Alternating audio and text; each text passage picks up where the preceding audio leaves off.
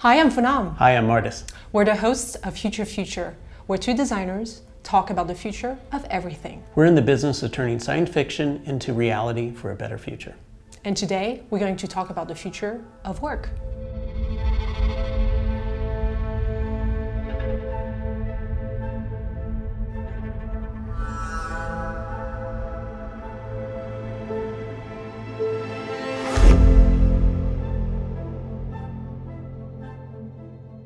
So wow, work's changing a lot these days, right? Oh yeah, we're in the center of the COVID pandemics, shelter in place, people are being interrupted by their kids. We cannot be in the presence of other human beings. We need to talk to, flat screens, and it's exhausting. But honestly, it started long before that. People have been talking about like changes to their job, changing to industries, technologies, whatnot, forever. And we need to be honest, like your grandfather, grandmother's jobs are not here anymore. You're not going to spend your whole lifetime working on the railroad or working on some sort of, project or entity just to retire. People typically change jobs on a regular basis and oftentimes have to go through many switches in sort of how technology works and how they work in the industry. And one of the questions that we get a lot during the interviews that we're involved with is, well, I have this job right now that I went to college for, and I see that 5-10 years down the line, my job might be replaced by AI or a robot. Like, what do I do? Always believe that your career, regardless of what it is going to evolve, because that's how history works. And two, you have to look back at the history of innovation and jobs and really understand that jobs get created. Let's say 20 years ago, apps didn't really exist, right? But today, millions of people are creating apps and using them and testing them and innovating in them. And same thing is going to happen in the future. 65% of jobs that the kids today are going to have when they grow up don't exist yet. We don't have a name for them. We don't know what they are. So look forward to those. So I think it's about developing a clear, strong education foundation where kids are not just like learning things, but they're actually learning how to think critically, how to take on challenges, how to approach change with a fearless attitude of like, I am not worried about what the industry I used to be in. I am excited about and engaged about learning something new and being a power player in the new industry that's evolving. So there are a few things that you need to develop in order to be prepared for the future of work. And we're going to break it down to about four categories. Number one is critical thinking.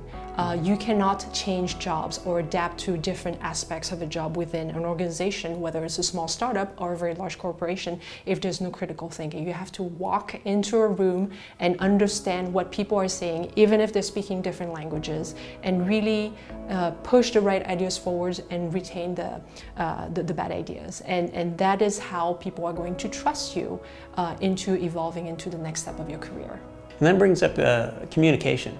So now with the COVID pandemic, we're all living through screens. We're all socially distancing and things like that.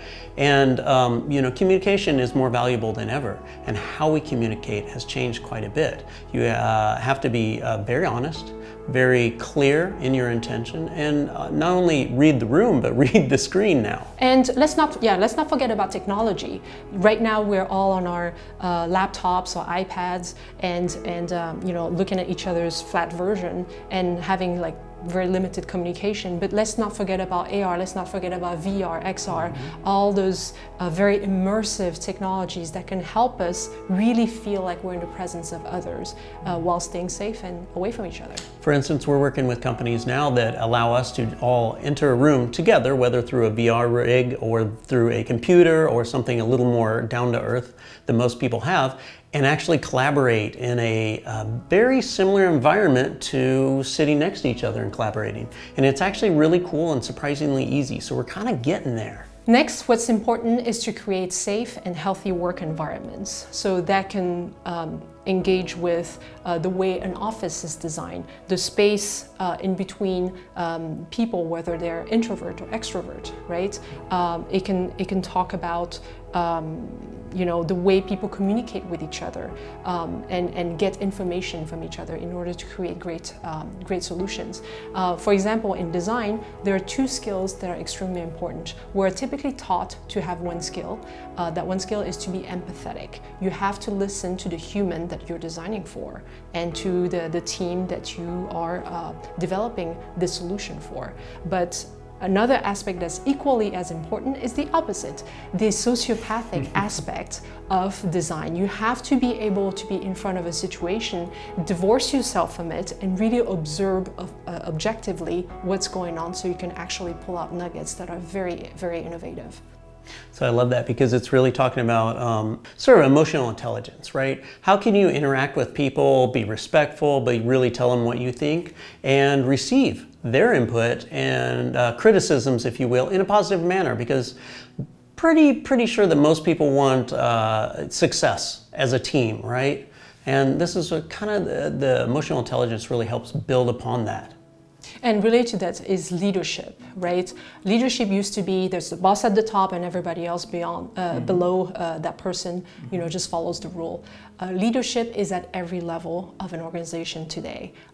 Good companies understand that. They understand that people from the internship level all the way to the CEO have an opportunity to express leadership. Leadership means that you open yourself to ideas, to what people have to say. You connect the dots together and you innovate together, right? No great idea comes from one person and one person only. I can take it to the next level because right now what we're dealing with is, again, with the pandemic, is we're all looking at these screens. And how do you work with leadership, whether you are the leader or you're following leadership? This sort of barrier, this glass barrier between us has really caused a lot of interesting discussions. And I think it really puts everyone in the organization in a role of being very proactive and having ownership in their project and their ideas, and really sharing these, as we said earlier, sort of in a positive manner that elevates the community as a whole.